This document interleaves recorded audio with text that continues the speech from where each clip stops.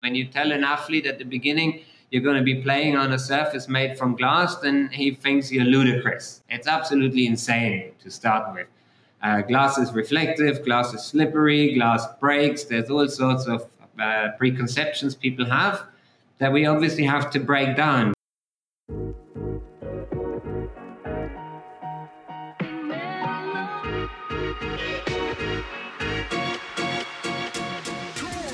This is the Sports Tech All-Stars podcast, showcasing outstanding startups and initiatives in the global sports tech ecosystem.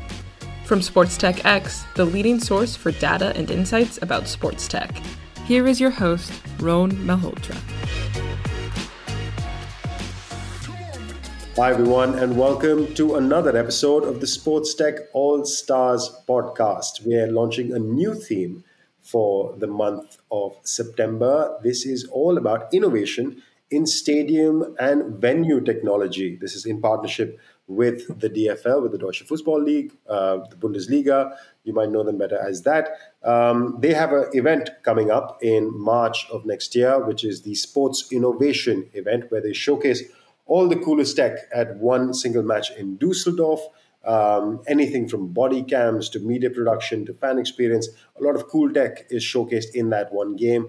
And leading up to that event, this month with us, we will be talking to some very cool companies which are providing innovative solutions, as I said, in stadium and venue technology. One such company is ASB GlassFloor. And I have the fortune of having their managing director, Christoph Babinski, on our show. Welcome to the show, Christoph. Hello, Rowan. Thank you for having me. Appreciate you taking the time. There is a reason that we're having ASB. It's a company that has been around for a while and a name that might be familiar to some of you. But I'm fairly sure that most of you would have heard this name a bit more recently after they came in the news for their very, very innovative, very cool GlassFloor that they debuted at the Under-19 Women's World Cup in Madrid, at the FIBA Under-19 Women's World Cup in Madrid. So it was a basketball court that lights up however you want to. And so we're going to hear more about that and what else ASB is up to over the show. But first, Christoph, before we get to the solution, I always want to know about the person, about the team behind the solution. So I invite you to share a bit about your background. From what I've gathered that I read, that the enterprise was a family-run affair. You kind of inherited maybe the idea or the solution from your father a bit, and then you took it to another level. Is that correct, or anything more that you would like to add, please? Yes, no, that's correct. The company is founded in 1965 by my father. I took over management in 2012. My father we are originally world market leaders in the distribution of squash courts. And there we have a product that has four sides made of glass. And the floor used to be traditionally wooden made. And we had more and more tournaments outdoors. So my father was looking for a solution to find a high performance sports floor that can work in all climatic conditions. And he thought, if all the walls are glass, why don't we build a floor out of glass? And then in 2012 or even earlier, I got involved in that project, and it was my idea to then say, well, if we do that, we can put lines underneath the floor. So this needs to leave the small squash court, it needs to go into bigger sports halls, and we can do lines for different sports on demand. That's kind of how the idea started. So I left my job in the UK 2012 to come back to Germany, to the small town of Stein an der Traun, where we operate out of, and took over leadership. And we're glad you made that switch, because I think the solution itself is so visually engaging straight away. I think anybody who's watching a basketball game or a squash game with your floor solution, it just immediately draws you in. By the way, I should also mention that, Christoph, you are a bit of an artist as well. I saw that you do exhibitions at art galleries. So it's maybe light and sound is just in general an area of interest? Yes, absolutely. It's funny. I was chosen, or I had the honor to exhibit at the Biennale this year in Venice. It's the architectural Biennale. So there's two reasons for that. One, the video floor that you see in sporting events, we use very similar technology to also bring that to the walls, and we call it digital wallpaper. And we see a space for this in upcoming NFT art markets. And I have some fairly creative ideas for digital art that can now, with an NFT mechanism or with the blockchain, be secured. And I think it's the right time to display that. So I introduced that concept to the European Culture Council, and they invited me to exhibit in Venice this year. So the exhibition is on until October, and we see where that path will take me. But yeah, it's an interesting one. Interesting indeed. I didn't know that it was still on. I don't plan to go to Venice, but if I will, I would love to drop by. Before we actually, because you mentioned NFTs and Web3, it's something that we talk a lot about through our content as well. I want to talk about ASB, and we'll get there, but maybe just expand on that exactly. What do you mean the translation is, and how does your physical world light or panel technology translate to the digital NFTs? So we have two things. First, the NFT artwork I do is a feedback loop. So I use a camera and it pointed at the screen that the camera is projecting. So there's a feedback loop happening of the camera recording and then recording what it has just recorded. And that can only happen in the physical space. So I don't make artwork out of algorithms like most NFT or digital artists at the moment. I have a real life concept that I think has artistic value, especially now with everything going digital, because it happens in the physical world, but you need a digital media to record it. And then there's a lot of digital art out there being traded for up to millions already. And a lot of people own these physical pieces of artwork or digital pieces of artwork, but they can never really be exhibited. So there's a company like Samsung who produces a TV now called The Frame, which is a little bit more of an architectural piece than just a TV. But it's not the chosen medium for you to look at art. Nobody wants to look at TV screens all day long. So what we have developed is a material that seamlessly integrates with architecture. So when it's off, you simply realize it's a wall. When it's on and you don't have moving content, it looks like it's a printed wallpaper. That's why we call it digital wallpaper. And when you have moving content, then you simply wonder where it comes from, because it will never look like a screen. It's a high-end product. You can touch, no finger markings on it, 180-degree viewing angle. All of these needs that you'd have to display art in private or in public spaces at a high level without looking at a screen. And that's, I think, very important in the future. That sounds incredibly interesting. I'm actually already curious to see what this would look like. I have some sort of idea in my imagination. I can also imagine it would be a straightaway use case, as you said, for high-end, maybe like in VIP, ultra-luxury zones in stadiums and arenas, or spaces in general. So let's come to that. Let's talk about the applications to sport, because that's where we come from.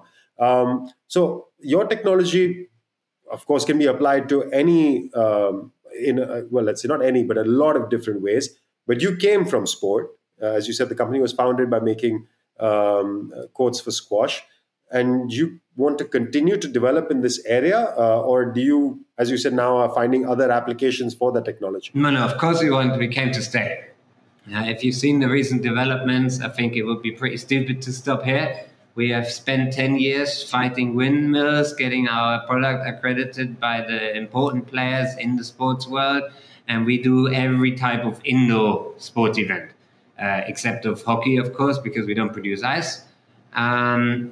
And we came to stay. However, like a couple of years ago, we got contacted by several companies in the digital space. Our clients include Dell Computers or Microsoft, for example, to provide that type of technology that we have outside the world of sports, because they see applications for it, and we have a technological advantage in how we deal with LED lighting and glass in combination. Plus, we can deliver everything out of one hand. But our main focus is and will stay in the sports environment.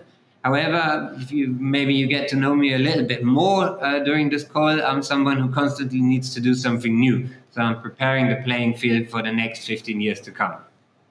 It sounds interesting, and I hope to get to know you a little bit better, because the idea of new is always what excites us here at Sports Tech X. That's why we look at all the most innovative solutions in sports. So let's talk about that. Let's talk about how your innovation impacts sports. You already said that it is focused on indoor sports. There are some sports that it'll cover. How How do you think of that solution? Is it primarily a fan experience solution? It enhances the viewing experience for fans, or is there an impact on athletes as well? I don't know, related to refereeing or umpiring of a sport. What is the core function of the solution, and how does it get implemented? Do you talk to venues only, or do you talk to sports teams, for example, in how the solution gets deployed? I'd say there's about three main use cases for our product, and they're quite important to look at. So we need to really take a step back into 2008 when we developed the first multi-purpose glass sports floor, and we never set out to use a certain product. So when you look at the industry of people making sports floors, you have companies that are in the business of dealing with wood. They're most probably, they get wood in, they process it, they turn it into different things. And one of these things that wood can be turned into is a sports floor. And then you have synthetic surfaces, which are driven by companies that deal with the chemicals that you need to produce these sports floors. Now, for us, this is very different. We have a full-on, no-compromise approach. That's also why developing the product has taken a very, very long time. We've chosen very unconventional methods of manufacturing the sports floor. I mean, when you tell an athlete at the beginning you're going to be playing on a surface made from glass, then he thinks you're ludicrous. It's absolutely insane to start with. Glass is reflective, glass is slippery, glass breaks. There's all sorts of preconceptions people have that we obviously have to break down. But once you realize that the piece of glass we use is 1.8 times more elastic than a wooden board, and the grip we have on the floor is slightly higher than on traditional sports floors, and there's a matte surface that has no strong reflection of the lights above it, and we have essentially no abrasion on that surface, so we can clean it with very heavy detergents if we want to. You can walk on it with street shoes. UV light doesn't have an impact on it. Then you realize this might really be a good choice for a sports floor as a top surface. And then you realize things like, okay, we can actually shine light through it. Translucence is the key word for us, because not all of our floors are see-through as such, so that you see everything that happens underneath. The original product we had developed, which is called ASB Multisports, simply is a sports floor made from glass on an aluminum substructure that we need to make it absolutely equally elastic across the whole of the surface. And then we put different U channels out of aluminium with LED lights inside them and within that substructure, and they are in the configuration of a basketball field. And then we have a volleyball field and a handball field. And suddenly you realize, okay, the first thing we have is a product that we believe is the most superior sports floor and performance sports floor currently available on the market for several reasons. Then we suddenly have a multifunctional product without compromise. Because you have a sports floor that when you don't turn it on, it's simply whatever color the client chooses. But then you press basketball and suddenly it's a professional field only with the lines for basketball. You press another button, you have a professional field only for the lines of volleyball.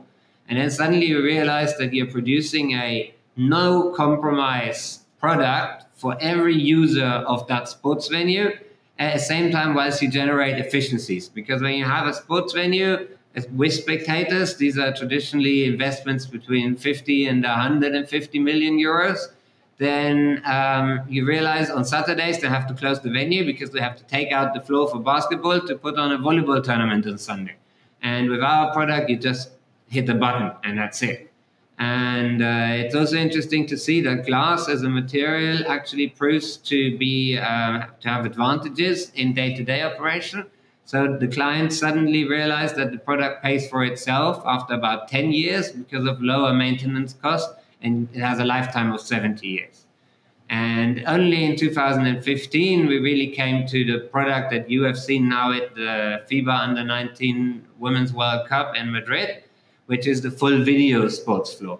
That sports floor has the same playing characteristics as the floor I talked about before. However, now we have a full video screen under the floor that allows us to do a lot of different things with it. This would then be fan engagement when you look at it initially. However, we must understand that fan engagement has been added a much later stage when we already had a product that was simply designed with the athlete in mind, and it still is with the athlete in mind. And that is a journey that continues, because managing what is shown on the field whilst the players are on it is a very, very critical thing to do. And we have to keep being involved in these decisions. We can't just hand the floor over to a client or a federation. We need to make sure that we do something in very slow steps that the players are comfortable with. I actually, sorry to interrupt you, but that was the point that I was going to address. I love the fact that you came from performance. Yes. You were trying to build the best possible sports floor, whether it's wood, glass, steel, whatever surface. You said, let's build that first. And on top of that, you found that this is providing, I guess, so many added benefits. It almost sounds like from what you describe as a no-brainer that most indoor facilities should opt for this kind of solution if it allows for lower cost, better maintenance, and maybe perhaps better playing surface for athletes. Do you think that this is just an inevitable future, or is there a debate that glass versus wood versus other traditional surfaces will always coexist? They will always coexist, no question. This will always be a premium product, that's clear. And I think there's space for all of this. However, the larger projects, they have more and more of a sustainability focus. So we do expect a fair rise in demand, and we spent the last couple of years bracing for that. Fair enough. So as you said, it's a premium product. So most, let's say, pro facilities would be opting for something like this, you would expect. But let's say grassroots facilities where your kids would be playing sport every weekend, maybe they would not be able to afford it yet until this technology reaches that price point.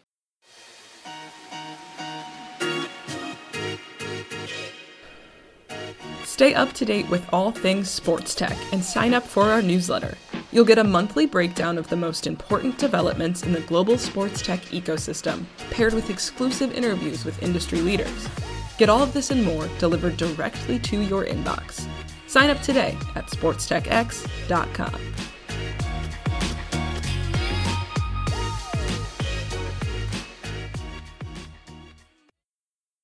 So we've set the context a bit for what the floor does. It is a superior playing surface, which also becomes an incredibly interactive video board to engage the fans.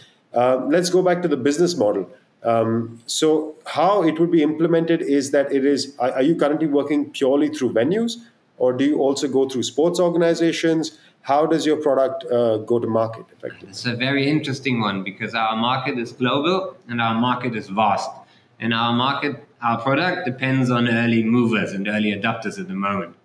So we have chosen a very simplified approach to our go-to-market strategy. And we have a sales office here running on a pure pull strategy. So we simply respond. We create content, we put it out there, we hope it's featured somewhere, and then we respond to inquiries that come in. We don't set ourselves goals like, okay, look, this is the NBA, we need to reach them next. That's not really how we work. We are more like, okay, the people that are ready to move, they will find us. Fair enough. And especially, you're clearly doing a good job. I mean, it is our job to know about the innovation, but the amount of times I saw your GlassFloor at the Madrid event featured in various bits of content, it was all over my LinkedIn feed.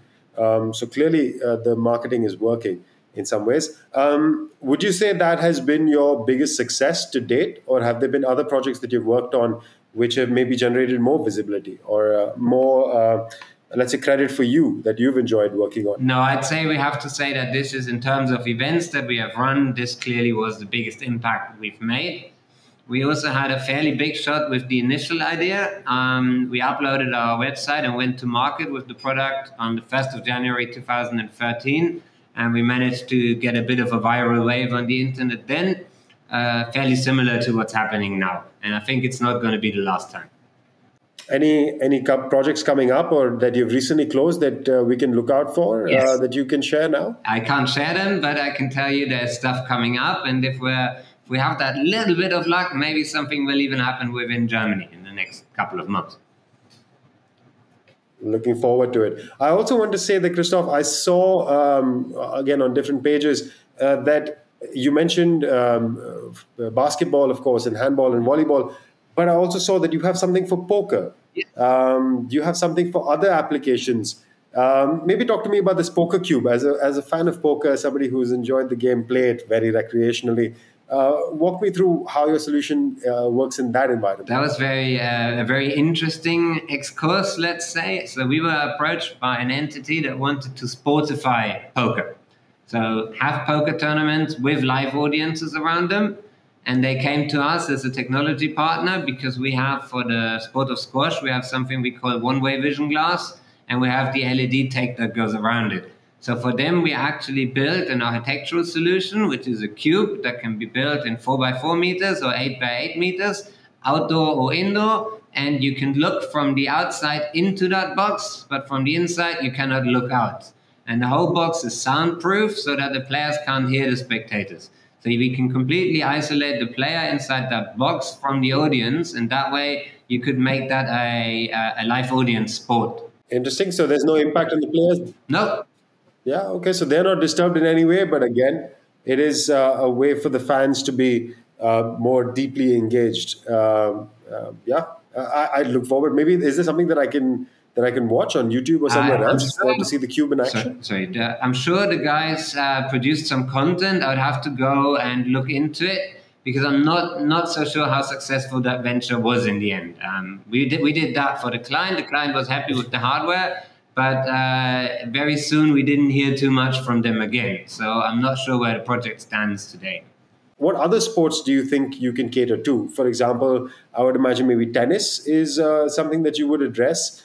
Is there a larger field of play? Futsal also, perhaps if we're talking about the football market. What other sports are you most curious to enter? Especially with your DFL focus here, I think futsal is an important one. FIBA has a mission to promote futsal. And most people will not know this, but there's already been 2 international futsal games on our floor. We have a permanent installation in Dresden, Germany, which was host to 2 of the games, and we're also in the progress of establishing a relationship towards different entities in the futsal cosmos. It's definitely an interesting one for us. It's especially interesting because you can play it at the size of a handball field. So our no-compromise, multi-purpose approach is valid with that sport. So that's definitely a good one. Handball is very interesting, first because the area is very large and I like my toys. So having a 800 square meter video floor would clearly be another challenge to a 420 square meter basketball floor. So I'm looking forward to seeing that, and I'm sure we'll see that in the next year or 2. That's going to be spectacular. So handball I'm really hoping for. Another big one could be tennis, where we are very much at the beginning. We have no chance at the moment because our floor is officially rated for tennis, but it has a pace rating of 5, which makes the ball very fast on the surface. So until now, we have simply accepted that, but now we're saying that the chances in tennis are just too good. The Hawkeye system developed for tennis is really, really clever, and we can plug and play that into our GlassFloor OS, which we use to run the digital content on the video floor. So we could, in theory, do stuff like integrate certain bonus items on the floor. If the player manages to hit them with the ball and something happens, extra points awarded, stuff like this. I think it could be super, super interesting. However, we need to get the speed of the ball to become lower. So we're in the process of seeking some experts helping us with that venture. And as it stands, I actually have this product on my desk to look at what's happening in terms of innovation in the tennis ball market. Interesting. Just for context, what is the speed on the fastest current surface that tennis is played on? I would assume that is grass. You said you have a factor of 5. What is it on grass? Just for our listeners to know, or me to know as well. What I know is that carpet is 5. I'm not sure the speed rating machine works on grass, so that would be a comparative measure. But in general, 5 is too fast for an official tournament. Got it. At least it's too fast for now, and we hope to see it in tennis. And I think for me, that was the main thing, that using this kind of technology, it opens up what you can do in terms of how the sport engages and actually the rules itself. I think a perfect use case is some of the newer sports, or not newer sports, but newer iterations, like whether it's the overtime elite league in basketball or 3-on-3, or in football, you have the Kings Cup, which Gerard Piqué is running, these are products which are built to interact with the fans a bit more and get them more involved and play with the traditional rules of the sport and experiment. And your kind of surface, naturally, as you said, there are so many things you could do, right? And it can so easily become a part of the sport and help create new sports. Is that how you think of it as well? Well, yes, this is a very dangerous avenue to walk. Let's be straight here. Our main goals is conventional sporting events, and we see ourselves as an enabler to conventional sports to remain relevant. I mean, we're dealing with a new generation. We're dealing with second screen usage. We're dealing with a faster paced environment, and we're dealing with a lot of distraction around the players. People were even arguing whether spectators are coming back after COVID or not. So we see ourselves as an enabler to the existing sports, really. However, there's a lot of interesting stuff that can be done for new league games. We just need to make sure that we also go down a path that's profitable. So if it's something like the Kings League that's established, that works really, really well. We as a company have just had a couple of these undertakings in the past that didn't go too well. So we want to make sure that whoever we partner with is very serious about what they do. The one thing we cannot avoid at this, not afford at this point, is for our product to become a gimmick in any case, and that's what we don't want and we don't see.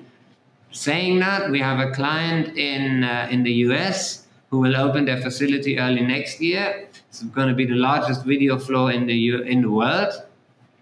And there we will develop a completely new sport that is an augmented reality sport on 1,300 square meters of video floor.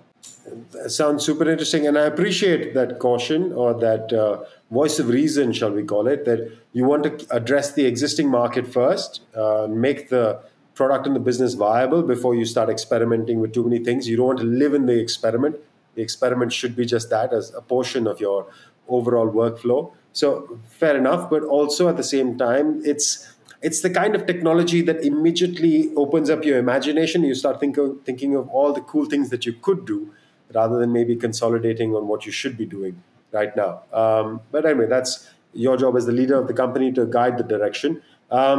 Let's talk about direction. Let's talk about where you're headed. What's coming up over the next 12, 18 months that you can share with us? I know there's probably a lot that you can't share, but what can you tell us that we can expect from ASB? So I think what's interesting to you guys is that we're starting a US company this year so that we can have 24-hour response times for the US market, and we can serve them directly. We're in the right time zone, and we really understand the market, because a German doesn't understand how a US brain thinks. And for us, we identify this as one of our potential biggest markets that we have neglected until now, so that will change within this year. We're hoping to potentially bring a portable floor to the US that we can use for certain events that we have also already targeted. I think that's very important to us at the moment in terms of strategy. But at the same time, we have to focus on existing building projects that we have. The company is growing 300% this year. And at the moment, we're running projects live. We're having 2 large projects in Germany. We have a project in New Zealand. We have a project we have 3 projects in Korea. I have 1 project in Australia. So we're acting globally. We have a project in Colombo, actually, in Sri Lanka. So we're acting globally, not always in the easiest areas. And we need to focus on really bringing that 100% performance to our clients at all times, even in difficult times. And, it's not always the easiest with ships being delayed and all of that. So managing an existing business is a fair challenge, let's say, to the team, and that's good. The team is growing with it. And I guess that I mentioned that a little bit before, but I hope that we'll have a major bang in Europe within the next 2 months.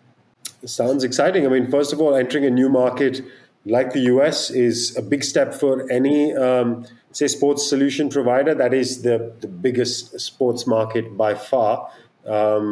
So, yeah, I think that'll be a big step for you all. And on the other side, looks like you're growing everywhere, not just the US. So look forward to more news and more cool projects coming from you guys as well.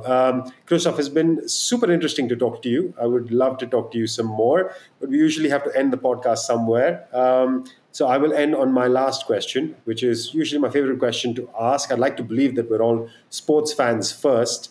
So I would want to know from you, what has been your favorite sporting moment either one that you consumed as a fan or participated in as an athlete? So this is an interesting one. Mine is long before I'm born, but I like the historicness of this. Obviously, I've been asked these questions a couple of times since I started working in the sports industry, but it is really the moment in 1960 when Wilma Rudolph won her first and then 2 consecutive gold medals. And the reason behind it is because I see certain parallels to what we do. Everybody would have told that Black lady that grew up in a poor suburb with parents that couldn't afford the medical care that she as a polio patient required.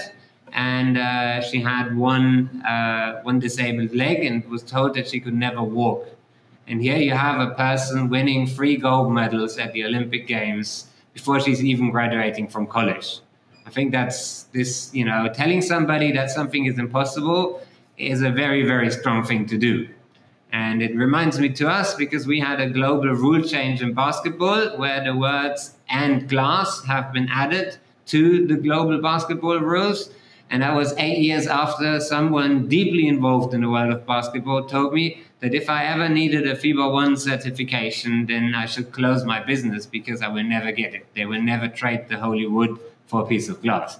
Wow. Well, clearly you've proved some people wrong, and that's also why I love asking that question, because you'll get some incredible stories, and that's what the sports world is filled with.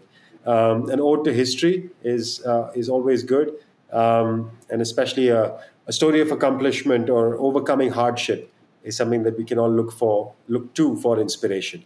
Thank you for sharing that with us, Christoph, and thank you for sharing your stories about the company. And of course, we wish you all the best of luck with all that you plan to achieve over the coming years and months. Thank you, Ron. Appreciate it. That is a wrap for another episode, which is actually, I believe, the start of the series. We have a lot more cool companies that we will be speaking with over the course of our focus of innovation in stadium tech, stadium and venue tech, I should say, brought to you by the DFL. All right, see you guys next week then. Ciao. Thanks for listening to the Sports Tech All-Stars podcast with Ron Malhotra. If you like our show, let us know and leave a review.